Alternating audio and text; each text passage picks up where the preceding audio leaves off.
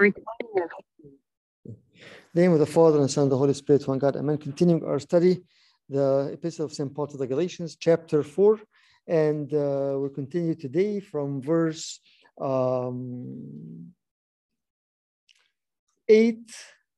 I'm hoping, this is a hope, to go through 19, 8 to 19. So it's a big chunk. We'll see. Yes. Yes. Very hopeful.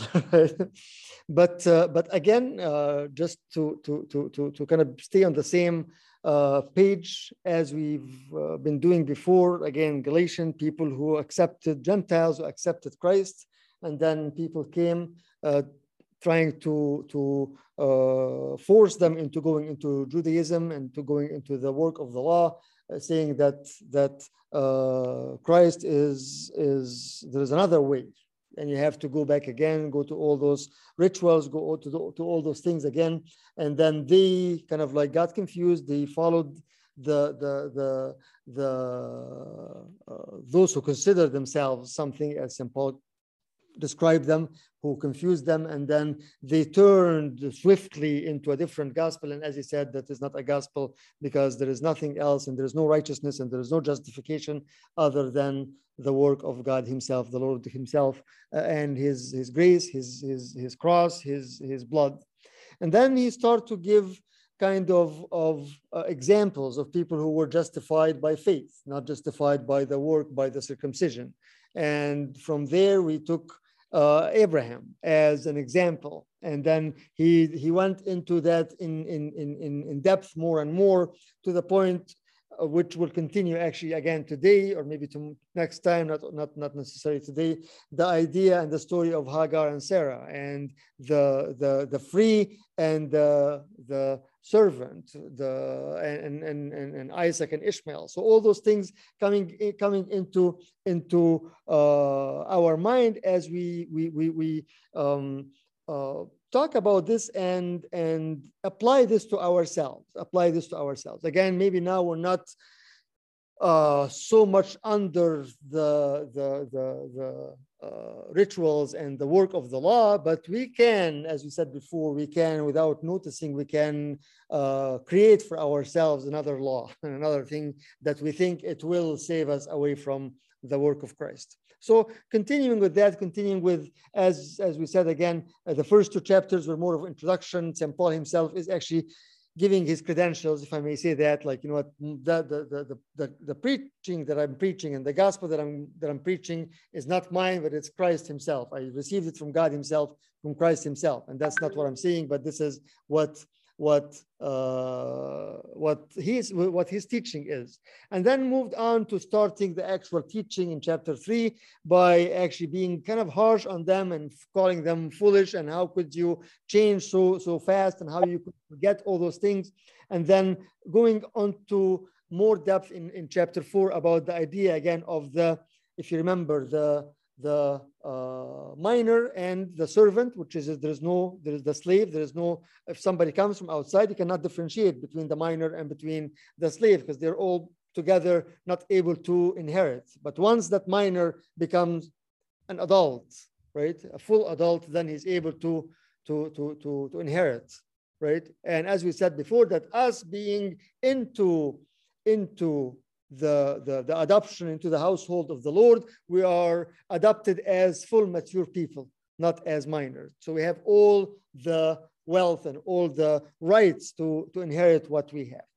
Talked about that last time, and talked about that, explained that idea of the minor again, and of the adult, and talked more about that this is all done by the Holy Spirit, right? By the revelation of the Holy Spirit, which gave us the adoption, the spirit of adoption, the spirit, as we said last time, that is crying in our hearts, Abba, Father, right? So that was what we had last week with chapter 4 up till verse 6. Let's read from 7 and then continue to today's passage, which is 8. And I'll read the full passage up to 19, and then we'll see how far we can go with this.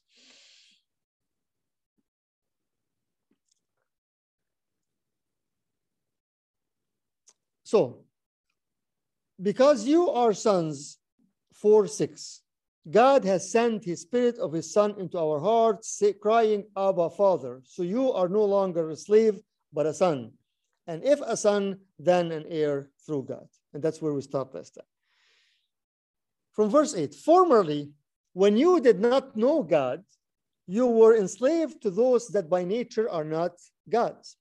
But now that you have come to know God, or rather to be known by God, how can you turn back again to the weak and worthless elementary principles of the world? Whose slaves you want to be once more? You observe days and months and seasons and years. I am afraid I may have labored over you in vain. Brothers, I entreat you, become as I am, for I also have become as you are. You did me no wrong. You know it was because of a bodily ailment that I preached the gospel to you at first, and though my condition was a trial to you, you did not scorn or despise me, but received me as an angel of God, as Christ Jesus. What then has become of your blessedness? For I testify to you that if possible, you would have gouged out your eyes and given them to me. Have I then become your enemy by telling you the truth? They make much of you, but for no good purpose. They want to shut you out, that you may make much of them. It is always good to be made much of for a good purpose, and not only when I am present with you, my little children, for whom I am again in anguish of childbirth until Christ is formed in you. I wish I could be present with you now and change my tone, for I am perplexed about you. Okay, what do we have here? So, what do you sense from that text? Let's put 8 to 11 aside, but then what do you sense from the rest of the text, like from 12 till 19 as we read it? Frustration, okay. Why?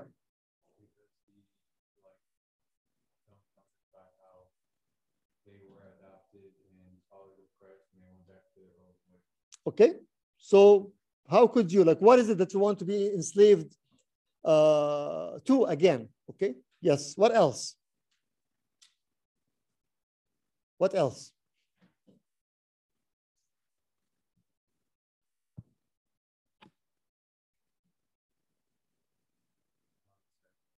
A lot of sadness, but coming as sadness out of what? Out of love, right? So here you see changing in the tone, as he himself said at the end of this, right?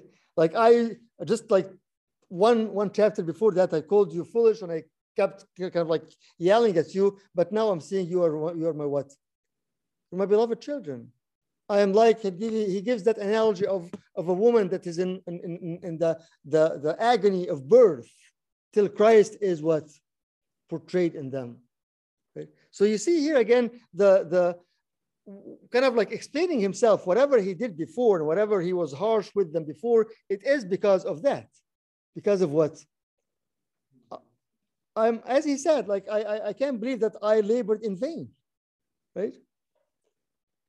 So you see how much the love that he has for them, although that love maybe in the beginning was kind of rough and kind of like, you know, he's trying to make his point clear, but later on he brings that back again to like, you know what, all that I've done is out of love for you, right? But again, going to the text itself and going with the flow of the text from before, from the beginning of the epistle till now, he, as we said again, he's hitting on the idea of that righteousness is by faith, not by the work of the law and the circumcision and so forth. And he gave that example of Abraham, and he's proving the point that we are now what? Heirs, right? We are there already. And then he as Yusuf is saying from verse 8, he's going back again to like, okay, I'm still in pain. I'm still kind of perplexed, as he said at the end. You know, why is that? Because he starts with that. He starts with that passage again, which is what when you were before, formerly, when you did not know God, you were enslaved to those that by nature are not God's. Who is he talking to here?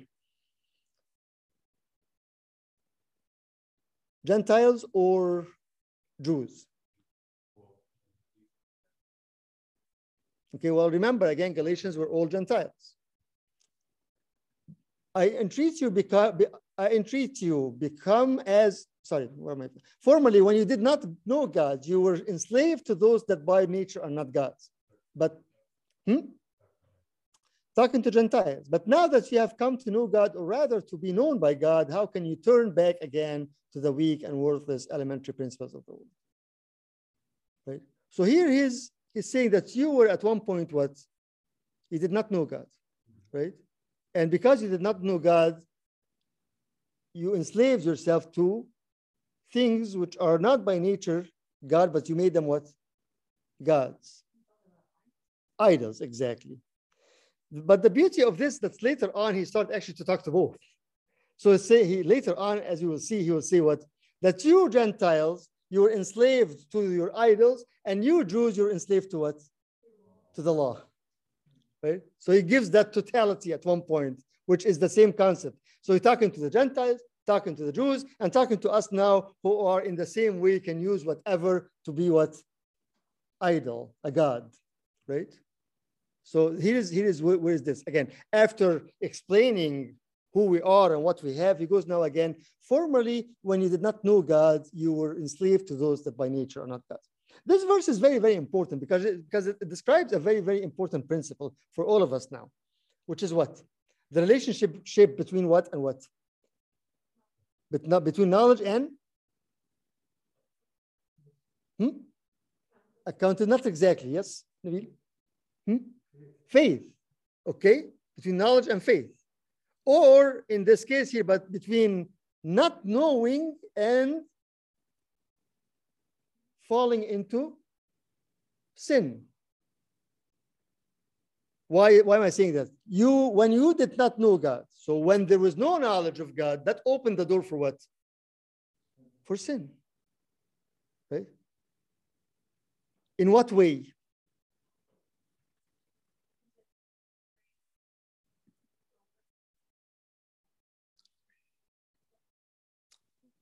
No, Myrna, the more of the idea of, again, if I, and we'll define this more and more, if I don't really know God in the way that I supposed to know, right? And because that natural inclination for human being and for humanity to know or to try to find something, then not knowing opens the door for me to start to create. Exactly, yes, yes. Self-righteousness, or finding not just self-righteousness, or finding anything else to make it a God for me, right? And that is a very, very important concept here. Because if we don't know God the way we should know him, we are opening that door without knowing to do what? To worship something else. To worship something else. Or in another way, even if we assume that we know God, but we don't know him, we don't know the truth of God, right? We sometimes, as what we say, we idealize God himself. How is that? How is that? Make God an idol. Is that possible? I think idealize the ritual. The ritual becomes idols. The rituals becomes idols. So whatever practice we practice becomes idols by itself, right? That's one thing, Dr. Samir, exactly. What else? How can we idealize our relationship with God? Like maybe God becomes a vending machine. As we said before, God becomes the vending machine, that just like the source of a gift. As St. Paul himself said, we stopped worshiping the creator and we start to worship what? The creation. There's a difference. Also, we the persons also, we idolize persons. Exactly. We idolize persons, a relationship, a character, someone that's very, very, very important to me. That person become what? Become everything to me. And then without knowing, that takes the place and the spot of what? Of God. So that's why this, as he's telling them this concept, it's very, very important concept for all of us. Again, that not knowing God give access, not just to sin, to be what, as according to the text here, To be what? To be slaves, to be enslaved, to lose our liberty, to lose our freedom. When you did not know God, you were enslaved to those, not just you were following those who are not by nature God, but you were what? You became slaves, right? How can we define the truth knowledge of God? What is the truth knowledge of God? We all know God. Thank God here, everybody here online and in person, nobody is like, say, I don't know who God is. But what is the true knowledge of God? How can we define that?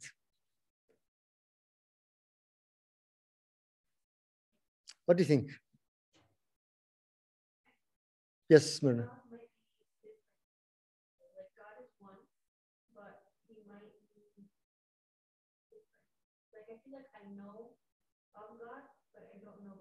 Okay. Okay, that's a good point, Myrna. So I can know of God, but don't know him personally, right? So knowing, okay, God is the creator, God, he's the Pantocrator, we know we do this and this and that, and yes, I know of him, right? But not actual personal experience, right? I think God himself reveals himself truly to every person, and then I have the privilege to either accept him or divert the truth itself. Definitely. And that's what the next verse talks about. Like when you know God, but no, wait a minute. When you were known by God, right? And it's intentional that he, like I was thinking about, like, why didn't it come just out right away as when you were known by God? Why is the intention of as if he made a mistake, right? But that's intentional, right? Why? Because he is saying, no, wait a minute. It's not that you knew God, that you were known by him, right? Known by him, like he is the one that first initiative is God's initiation, right? And that's exactly like sometimes we're kind of like lost in this, like, okay, whose part is it, or who starts that relationship, right? Actually, it's God. And that's why right before this, we were talking about that the Holy Spirit comes to our hearts doing what? Crying, Abba, Father. So the one, as we said last time, the reason for us to know him as the Father is because of whom? Of the Holy Spirit, right? And that's why, again, when you go back again to Deuteronomy 30 and 32, when he said that the God is not what? Far from you. He's very close, right? Don't say that I'll go to heaven to find him or go into the depth of the sea to find him. The word of God is very close. It's in your mouth. So God is revealing himself to us through his Spirit, through people, through preaching, through the scripture, through everything. But as Dr. Samir is saying, it's up to me whether I take that invitation and that call to know me, or I start to actually change it.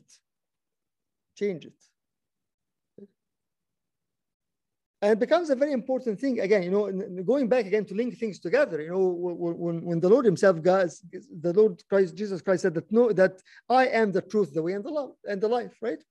Know me. When he said that, you know, knowing him as the light of the world in John 8:12, I am the light of the world. Knowing him as the wisdom and the power, right? So God is revealing himself. And that's exactly how actually the beginning of Hebrews is. If you go back to Hebrews 1, again, the beginning of Hebrews is what? God in the past spoke to his people through the prophets, but now he spoke to us through his only begotten Son, right? So I think it needs from us, this is number one, the first point today is it needs some time to actually kind of go in our, like deep in our mind and ourselves and see exactly how can we define our knowledge of God? Or our knowledge, not of him, but knowledge in him, as St. Paul says. Because if we don't, again, when you did not know God, you became what? Slaves, right? So this is number one. But now that you have come to know God, or rather, there you go, or rather to be known by God. Again, this is the idea, is that it's not like you know that first we always say there is God's initiative and human initiative. God starts first, right? God is always calling. God is always, even for those who have no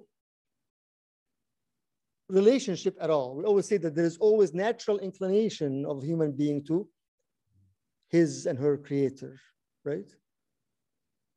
There's that natural inclination of that. Right? Yes, David. Yeah, I think that there's throughout the lifetime of people, there's many instances of God's calling on the person, and the person's not hearing.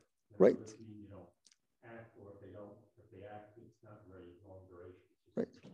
Right. Thought. And I think that it comes down to a point when they really are listening is when they're into potentially a dramatic situation. You know, loved ones in dire need of something, in need of asking, or they themselves are for help, and they're in dire need, and so something. Right. Maybe at that point, they begin to listen. Right. So then it becomes a question of you have to pursue it. Right. Right. People they listened and they caught on at first, but then at some point they didn't pay attention after. Right. Yes. Well. So the call is always there for God to come to us, to reveal himself to us, right? But then, right. Exactly. And big reason for why it falls short, because again, we don't, as you said, we are not in consistent relationship, right? So when we think that we know enough, then we sometimes do what? That's it. It's enough. I stop. Or I start to actually proceed based on the knowledge that I got based on my own self, my own righteousness. And that's why, you know, those of you who were here this morning, the Catholic epistle today, James 1:17 says, every good gift and every perfect gift is from above, right? So that gift, and that's what we pray in the liturgy of Saint Gregory. You gave me the what? The knowledge, right? Yes. Right? So that knowledge is from God. It's a gift from God. And as St. James said, that every good gift is coming from above, from the Father of lights. He calls me the Father of lights, right? Light and knowledge can relate very much, right? There is no light, there's no knowledge. So in order to know him, the right knowledge, we have to do what? Continuously be able to receive from him, right? Every good gift comes from above, from the Father of all lights. And then he moves on with that. Again, that God is the one who rather be known by God, who can, and then he goes that question, how can you turn back again to the weak and worthless elementary principles of the world? The elementary principles, as we said before, are the ABCs, right? Are those things that are construct the basics, right? The basics. And whether that, again, now he's talking, whether that is the basics of the law, the letter of the law, or the basics of the idols for the Gentiles, whether this or that, it is something that will cause you to do what? To turn back, right? To the weak and worthless. And pay attention how he calls those principles what? Weak and worthless. Right? Or in another translation, the weak and beggarly. Weak. Why weak? Because it doesn't last. It doesn't last. And I think it's a very good also time for us as we go through this is to kind of like evaluate ourselves and see are some of those weak elements kind of creep in, and we start to be that reason for us to turn back again or not. And whatever that is, it's what? It's weak. It's weak. It's worthless. It doesn't have any value in it. The weak and worthless elementary principles of the world. As if he's telling them, how could you give all the power and the wealth of the gospel and of being his children and turn because of what? Something that is very And that's why, again, he called them what? Foolish. Right? If you have all the treasure in front of you and you look around and see something that's worthless, but say, no, I want this. And you turn and go, like, you must be crazy.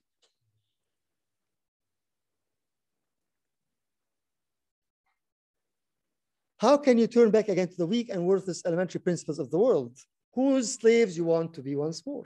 Again, it's continuing, hitting on the same point again. You were adopted, you were freed, you were, as it said in verse 7, you are no longer a slave, but a son, and if a son, an heir of through God. And then now, because of whatever, you're going to go and you want to be a slave one more time? That's exactly what happened with the people of Israel in Egypt after they got out of Egypt, right? Like you were freed, you were liberated by a miraculous work, right? And the Red Sea split and Pharaohs and all the chariots drowned and everything. And here you are, and now you're saying, no, we want to go back again. Why did they do that? If you go back again to the people of Israel, why did they long again to go back to Egypt again? Because of what? Because of the meat, right? And as you said before, they didn't even eat it. They just smelled it. They were not allowed to eat meat in Egypt. They were slaves. But big part of it is they refused to be, or they're disobedient, right? They refused to be under the power of the Lord. They thought they would come out of Egypt to be what? Do whatever. Do whatever, right? So it is very important concept. Again, that's why he keeps like kind of, it sounds like it's a repetition, but it's not repetition, because this is how much wealth you have and who you are right now. And you keep turning back again to the weak elements of the world. You must be crazy. Basically, that's what he's saying.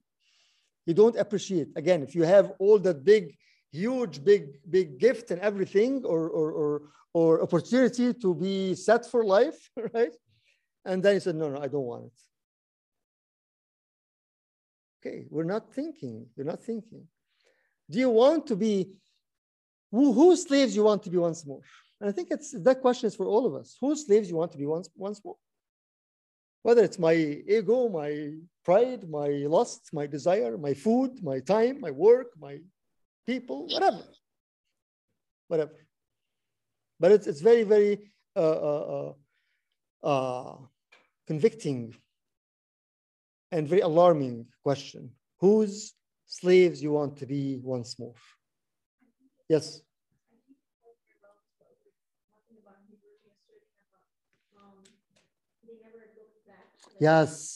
Yes. Hebrews 11 yesterday. Thank you, man. We were talking about the heroes of faith. It says that because their mind, they were not mindful of the land that they left. They did not go back to it again.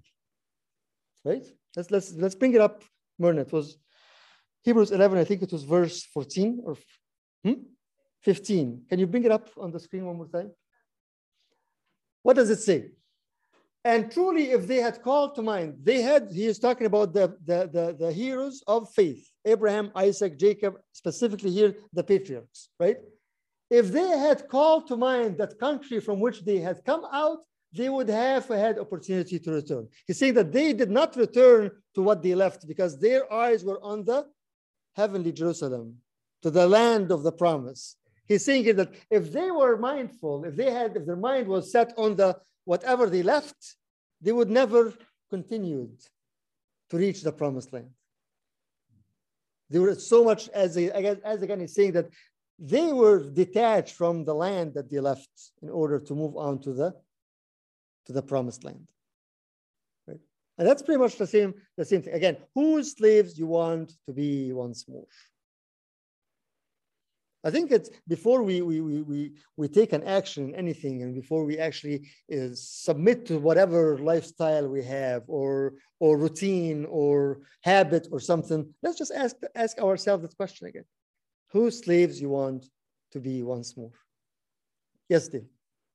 Yeah, I mean, when I think about these things, I'm wondering if these coming out, these problems, and people don't realize the speaking away. You put pursue what might think is small. You know, these sins. The sins themselves can be perceived as having them, maybe not a cost involved, so you can have sin and be. Right. You can always get both. Right. Right. Yes. I think there's subtleties maybe there that can lose them. Right. God, yes. Yes. Realizing, that's very dangerous. It comes in just a very, very subtle. Very subtle. It's not going to say, okay, again, if you remember when we talked about Nehemiah, when we talked about Ezra, when the enemy said, let's come and do it and build with you, right? They didn't come and say, okay, we are the enemies. You cannot continue to build. You have to stop. But they said, no. We worship the same God. Let's just allow us to come and build with you, right? But they had that discernment, like, no, you will not build with us, period. So that's the thing, is that other enemy, or the prince of the air, as we were talking, doesn't come. It comes very, very subtle, right? And before you know it, you become enslaved without noticing that, right?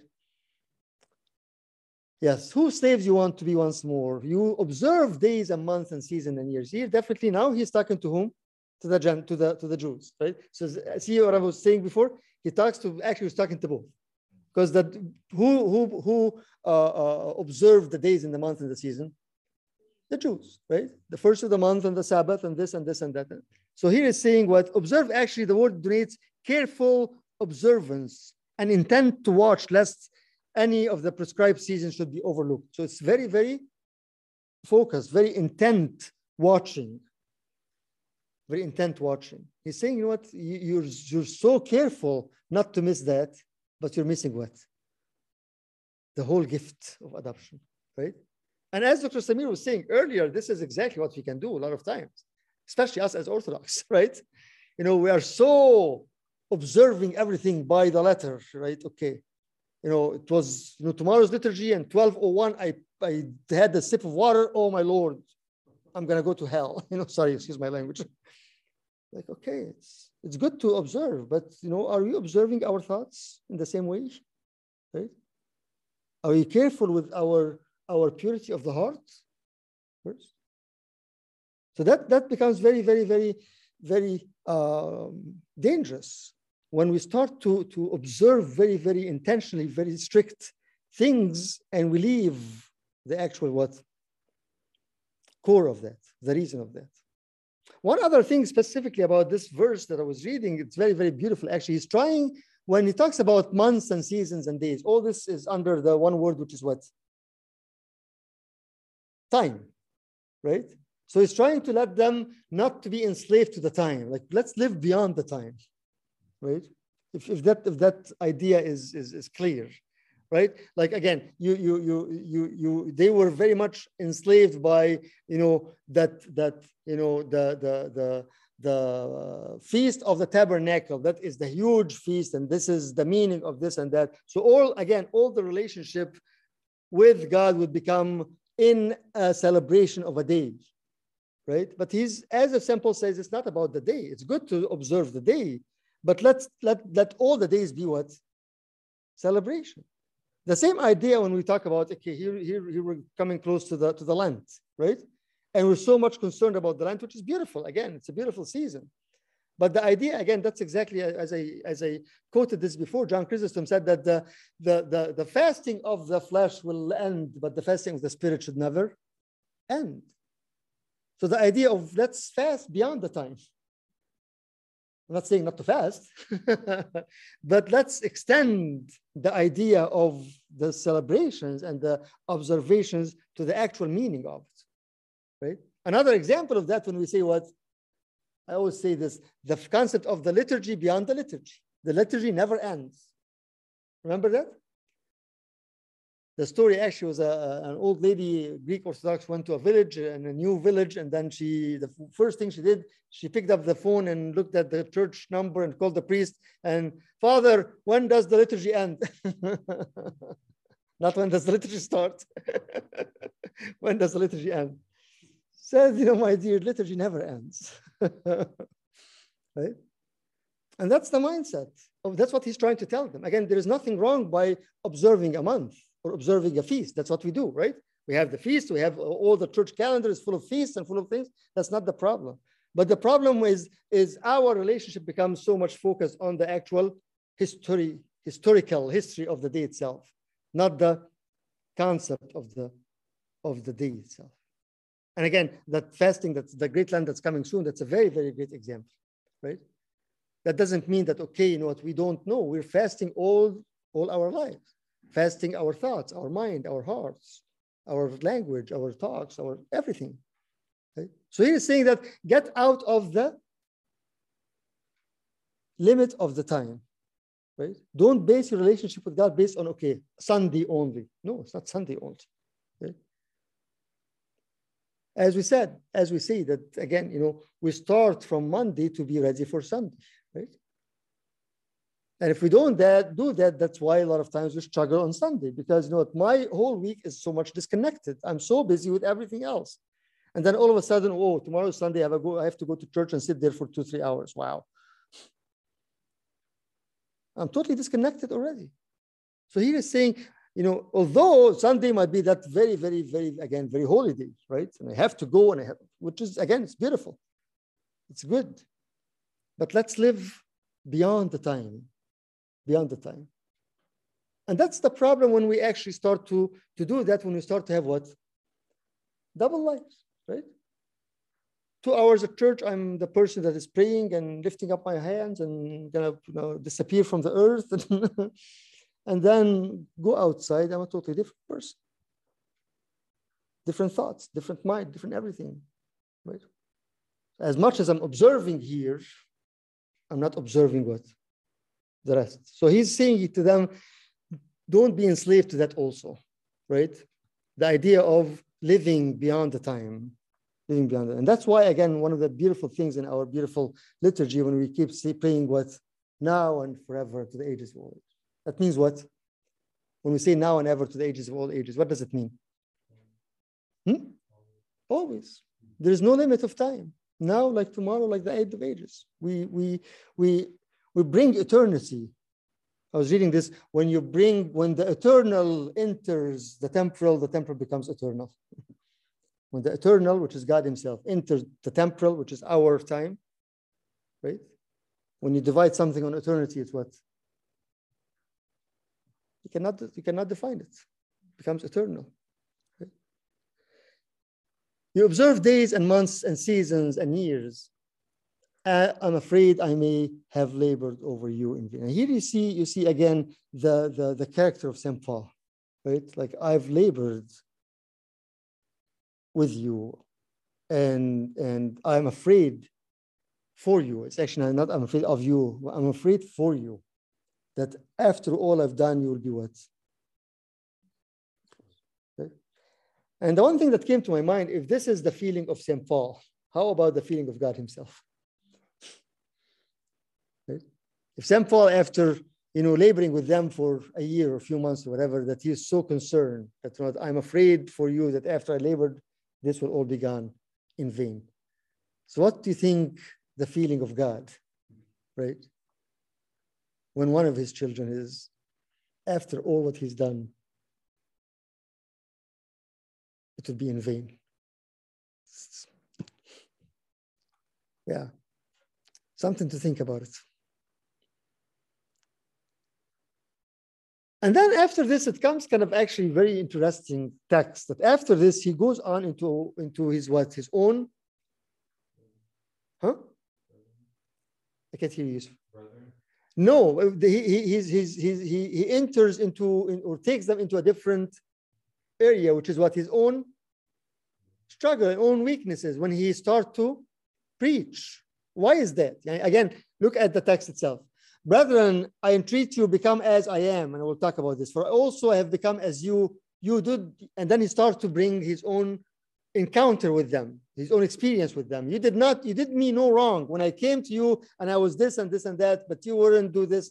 Why he's putting kind of like his own personal encounter with them in the midst of all that very, very rich theological and spiritual text? Why is that? Yes, Yusuf? Is he like sharing that they have the image of Christ, like naturally, and that like kind of a hopeful message?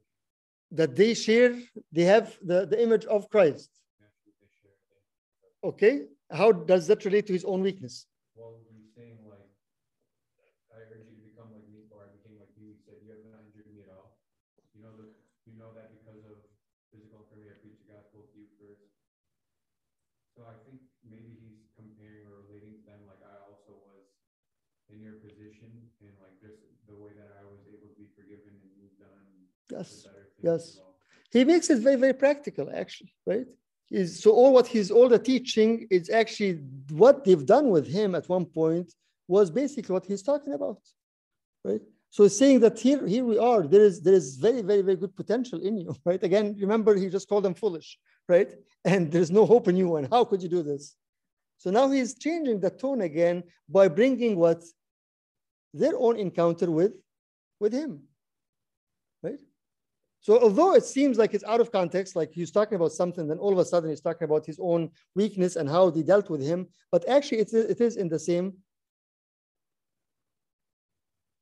flow. What else? What do you think? What's the significance of switching the text into that experience with him here? Yes. Their actions are like what he was they would have given their own eyes for him, but something that he already was. Right. Look at verse. Thank you, Verna. Yes, Myrna. Who's Verna? Look at verse 14. And though my condition was a trial to you, you did not scorn or despise me, but received me as an angel of God, as Christ Jesus. What's in this? You received me as Christ. What's in this particular passage to all what we're talking about?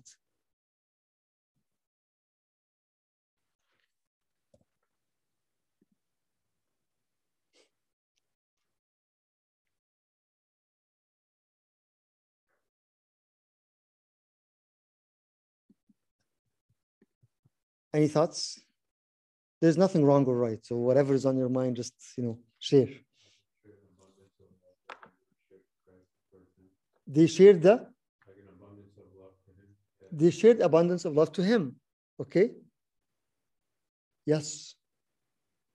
I mean, when you receive someone as Christ who you're been waiting for and would love to meet, like, and yeah, that's about sharing all the goods that you would have shared with Christ. You're sharing it with. Yes. The idea is you received me as Christ himself, that everything was in front of you, was something tangible, was something that you're not just, that you've actually encountered that relationship with Christ through him, through his servant Paul. So whatever you talked about, whatever you learned, whatever you've received, it wasn't just like an imagination, right? It wasn't just like somebody forced you or deceived you. But St. Paul himself going to them, they received him as if he is Christ himself. So how could you, after all this, leave this and go back again to be enslaved by other things, right? He's saying that this message, that the preaching is very, very, very real. And you were very genuine in that also. You were able to give me everything. A lot of times this passage, actually, they're saying that his problem or his thorn that is in the flesh, as we read also from Acts, and as we actually pray during the fraction of the apostles, that the handkerchiefs and the bandage of St. Paul was healing people. So lots of the commentators said that he actually had a visible external thorn or external kind of ulcer or something that was actually even smelled very, very bad and looked very bad. But you did, with all this, you did not what? You did not shut me down. You accepted me, right? So he's saying that there is a very good potential in you, that you were able to receive me as Christ. You didn't worry about my own infirmities, right? So you can do it, right? God is working with you and God is working in you, right? To the point that you were able even to give me your eyes. And that's where, again, some of the commentators said that that's a kind of like a hint that the thorn that St. Paul was struggling with was something in his eye, was like an eye disease in a way. That's why he was telling them that you're ready to give me your own eyes because my eye is bad or whatever, right? It's all the, you know, just commentators' thoughts about that his struggle was. But the point of here is saying that you saw Christ in me, basically, and you experienced this, and you weren't fooled by me that I was just trying to give you a wrong teaching or something. I'm just trying to persuade you to some of my own philosophy. No, you received me as Christ himself. Okay? So after all this, can you go back again? You cannot do that. Okay. Yes. I entreat you, become as I am, for I also has become as you are. Very good. What does that mean? Again, here, who is he talking to? Actually, both, right? So if you, I'm talking to the Jews, you know what? Become as I am, that I am what? I'm free from the law. I'm not under the law anymore, right? And if you are the Gentiles, become as I am, who? What became a believer, right? So he's giving them that life and living example. Whether you are Jews that's still under the death of the law, or you are Gentiles enslaved by the idols and the paganism, that be as I am, because I was like you at one point. You know what? He's just that very, very, as he said before, I became to the Jew as a Jew, and to the Greek as a Greek, and to the Gentile as a Gentile, right? So whatever you were, I was there. But look at me now, right? You did not do me any wrong, because again, in the beginning, when he was there, and he was actually, you know, the history says that he was his infirmity started and he got sick when he was in Galatia. He said that although I wasn't in the good condition physically, you did not do me any harm. You did not wrong me. You supported me, and you stayed with me, right? So he's actually encouraging them again that you have a good heart, right? You did not do me any wrong when I was struggling physically with you when I came to preach, right?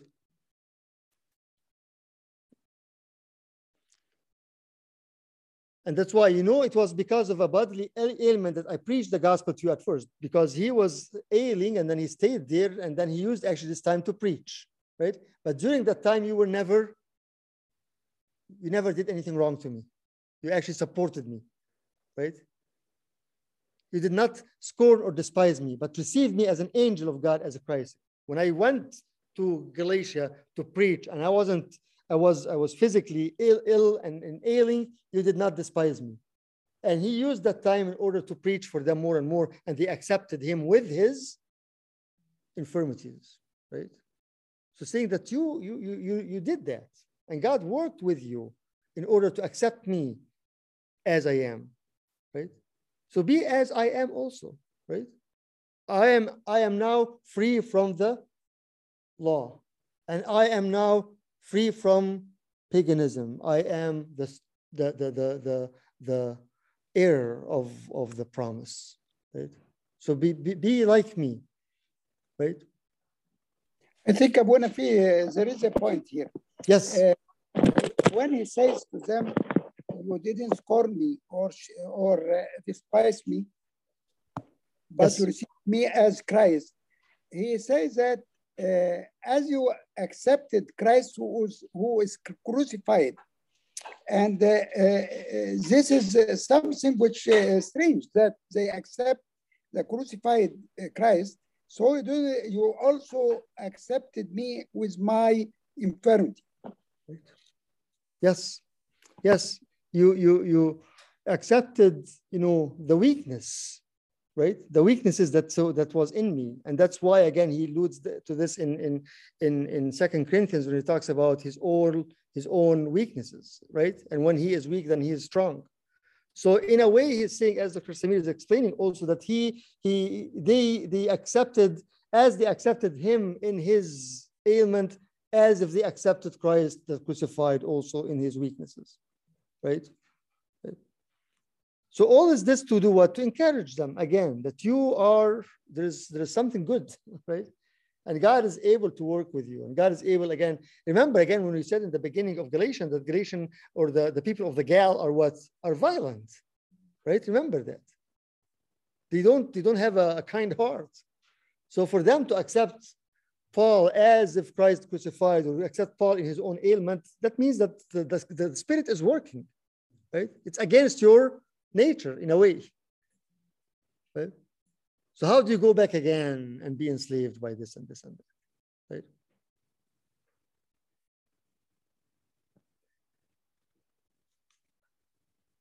And all this to bring them back again. See, this is the beautiful way of St. Paul to bring them again to accept that there is only Christ, right?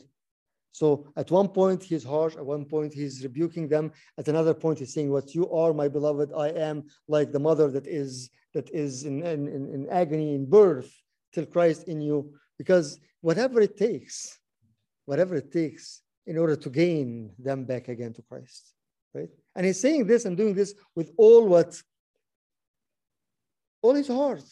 He's not faking it, right? He's not like, okay, again, like, why would he do that? But you can see how much he cared about a church that he established, and that church is going away from the right faith. And that's why he goes again, "And though my condition," verse 14, "was a trial to you, you did not scorn or despise me, but received me as an angel, as Christ Jesus. What then has become of your blessedness? For I testify to you that if possible, you would have gouged out your eyes and given them to me." Like this is, you got to that point. So if you are able to give me your eyes, can't you do the same thing with Christ also? Right? Like you're good. You're able to do that. You have a good heart. Right? If someone is able to, okay, you know what, I'm gonna give everything in order to save you from your trouble, then you're able to do the same thing with God himself, who has given you everything. Right? See how he's kind of like playing a game with them, if I may say that. Right? Like you are so able to sacrifice your own self, and even you're so loving, right? So how could you actually give in to the false teaching that you have to go through this and this and this and this? Right? What then has become of your blessedness? For I testify to you that if possible, you would have gouged out your eyes and give them to me. Have I then become your enemy by telling you the truth? He's establishing very, very also very important two principles. Number one is what he will say the truth regardless. Right? He's telling them, because I am telling you the truth, and because I am preaching the gospel, the true and the truth of the gospel, would that make me your enemy? No, it shouldn't. You should accept what? The truth as it is, right? Sometimes we don't want to say the truth because we are afraid that people will consider us what? Enemies, right? And we're not straightforward. Again, we have to have the discernment, when to say it, how to say it, and everything. But here he's putting that very, very important principle, which is what? Have I then become your enemy by telling you the truth? Because I told you the truth. Now you're saying that I'm your enemy? You're not accepting the truth, right? And that's again, which truth? As he said earlier, this is the truth of the gospel, as he mentioned this several times before. So it's not his own ideas or anything. No, this is it. They make much of you. This is very important concept also, which is kind of confusing also. Let's read it from here, because that ESV is not the same as this, but we'll read this and see what does it mean. They zealously court you, but for no good. Who are they? No. The people who are trying to make them what? Jews. Because they are doing this out of what? Out of zeal. Zeal for the law and zeal for the letter and zeal for all those things. So you have to go back again to the law. So he's saying they zealously court you, but for no good. Yes, they want to exclude you that you may be zealous for them. So they want to kind of recruit you with them so you also become zealous for them, but doing the what? The wrong things. That's why after this he goes, it's good to be zealous in what? In good. So let's read this in the ESV and see. Instead of zealous, here it says, they make much of you. They make much of you, but for no good purpose. And they're trying to make you something, right? According to their own understanding, but that's not for a good purpose. They want to shut you out. That is the يصدوكم بالعربي. يريد أن يصدوكم, to shut you out, to make you what? Excluded here, to exclude you from the truth. No, from the truth. Yes, because they think that they are doing something good, because this is out of their zealous or zeal, right? But they're actually shutting you out of the whole real truth, right? And that's why I'm saying it's very important principle, because a lot of times, we have a zeal towards something, but it's not good, right? And because of that, we try to even influence somebody else. If I have my own opinion and I want to convince you that that's what it is, and I'm not sure if this is right or wrong, but I will influence you, right? I'm going to shut you out of anything else because I want you to just be what? Follow me, right? See, that's what he's saying here. Right? They want to shut you out, that you may make much of them. So when you are excluded and you are following them, who are you helping? Who are you adding value to? The truth? To whom? To them. Right?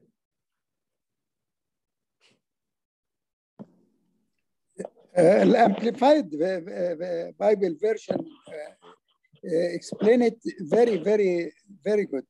Which version, Dr. Samir? The Amplified Yes. version. Yes. These men eagerly seek you by words and the honey words, who they want to isolate you so that you will seek them. Yes. Yes. They try to be zealous for them, not for a good purpose, but for their own gain. For their own gain. And that's what I'm saying. It's a very important principle, because this is something that's very, very practical in society, in working, in communication, in relationship, right?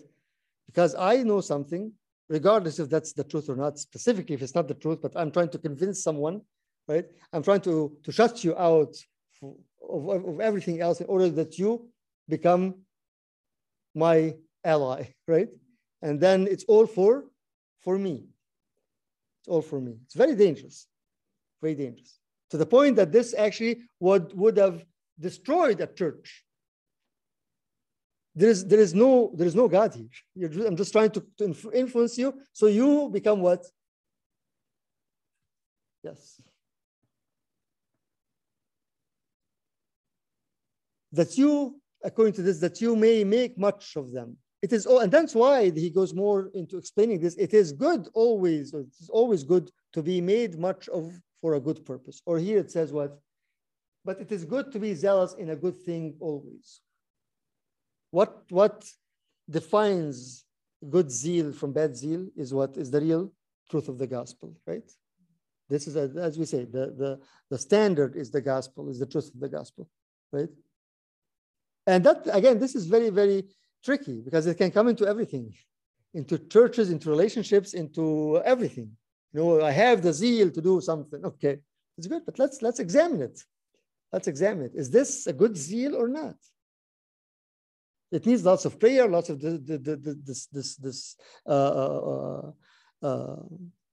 guidance, right? Discernment, right? In order to understand, am I doing this because I'm just gaining something for myself, or it's actually a good deed? It is good to be zealous in a good thing always.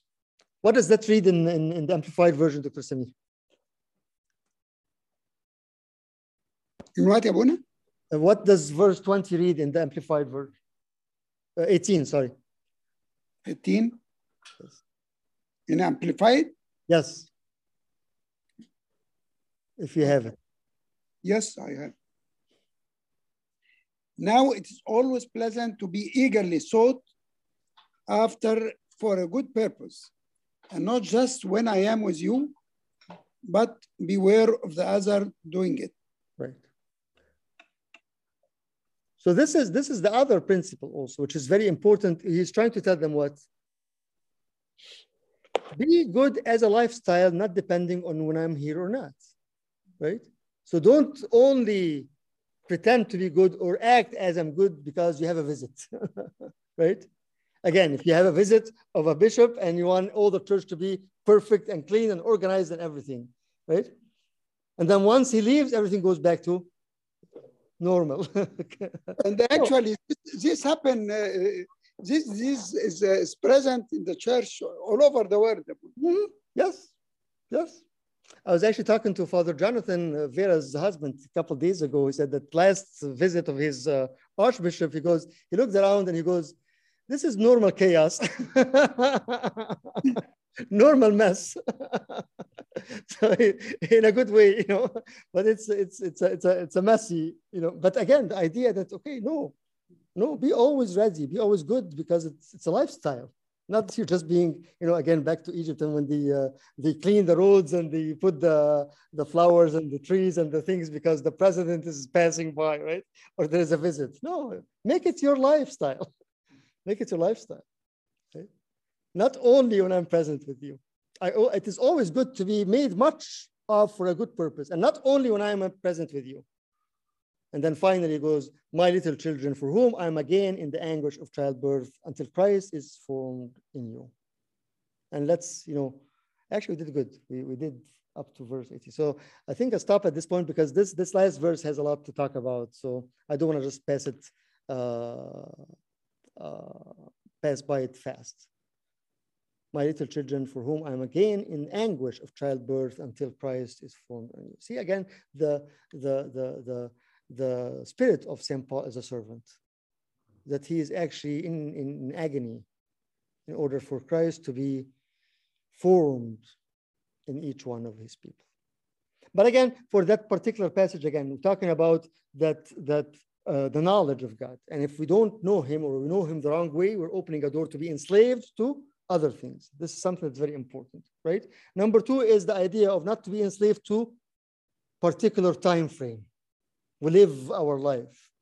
We're not just waiting to celebrate a day or a Sabbath or a year. The whole life is celebration, right? That's what we say. You know, we are in the 8th day, the time of resurrection. This is all our life is in the 8th day now, the new Sunday, right? Regardless of what day it is.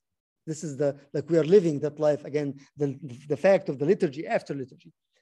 Number three is, again, accepting his personal experience, that they've seen Christ in him and they were able, and the idea of encouraging people, even if the time of they are doing something wrong.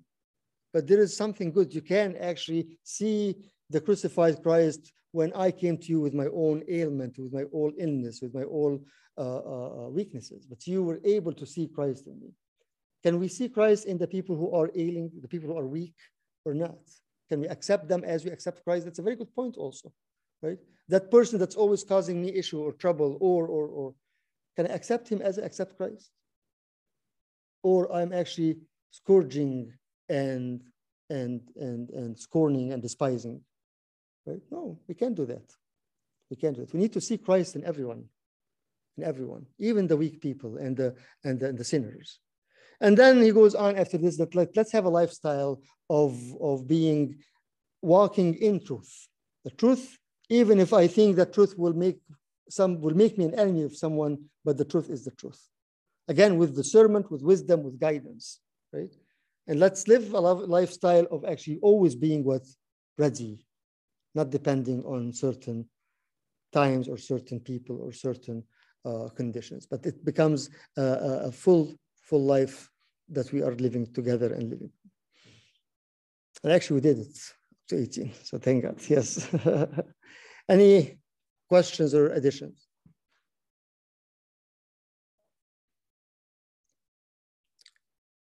A lot to think about and to read it more and to read it slowly and to actually absorb it, yes. But beautiful lessons and beautiful personal experience for each one of us. God willing, next time we should be able to finish this. The last passage is only about 1 or 2 points, so we can finish chapter 4, God willing, next time, and then moving on with the rest of Galatians. Okay, thank you. Let's pray. In the name of the Father, and Son, and the Holy Spirit, one God. Dear Heavenly Father, we thank you for this time. We ask you, Lord, to hear our prayer and supplication for prayers of all your saints. When we pray to you, saying, Our Father who art in heaven.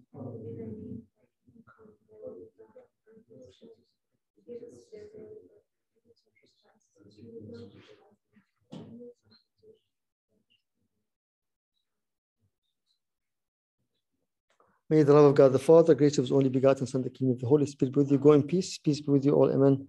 Have a good night, everyone. Thank you, Luna. Thank you. Good night. Night. Thank you. Thank you. Thank you, Don. See you.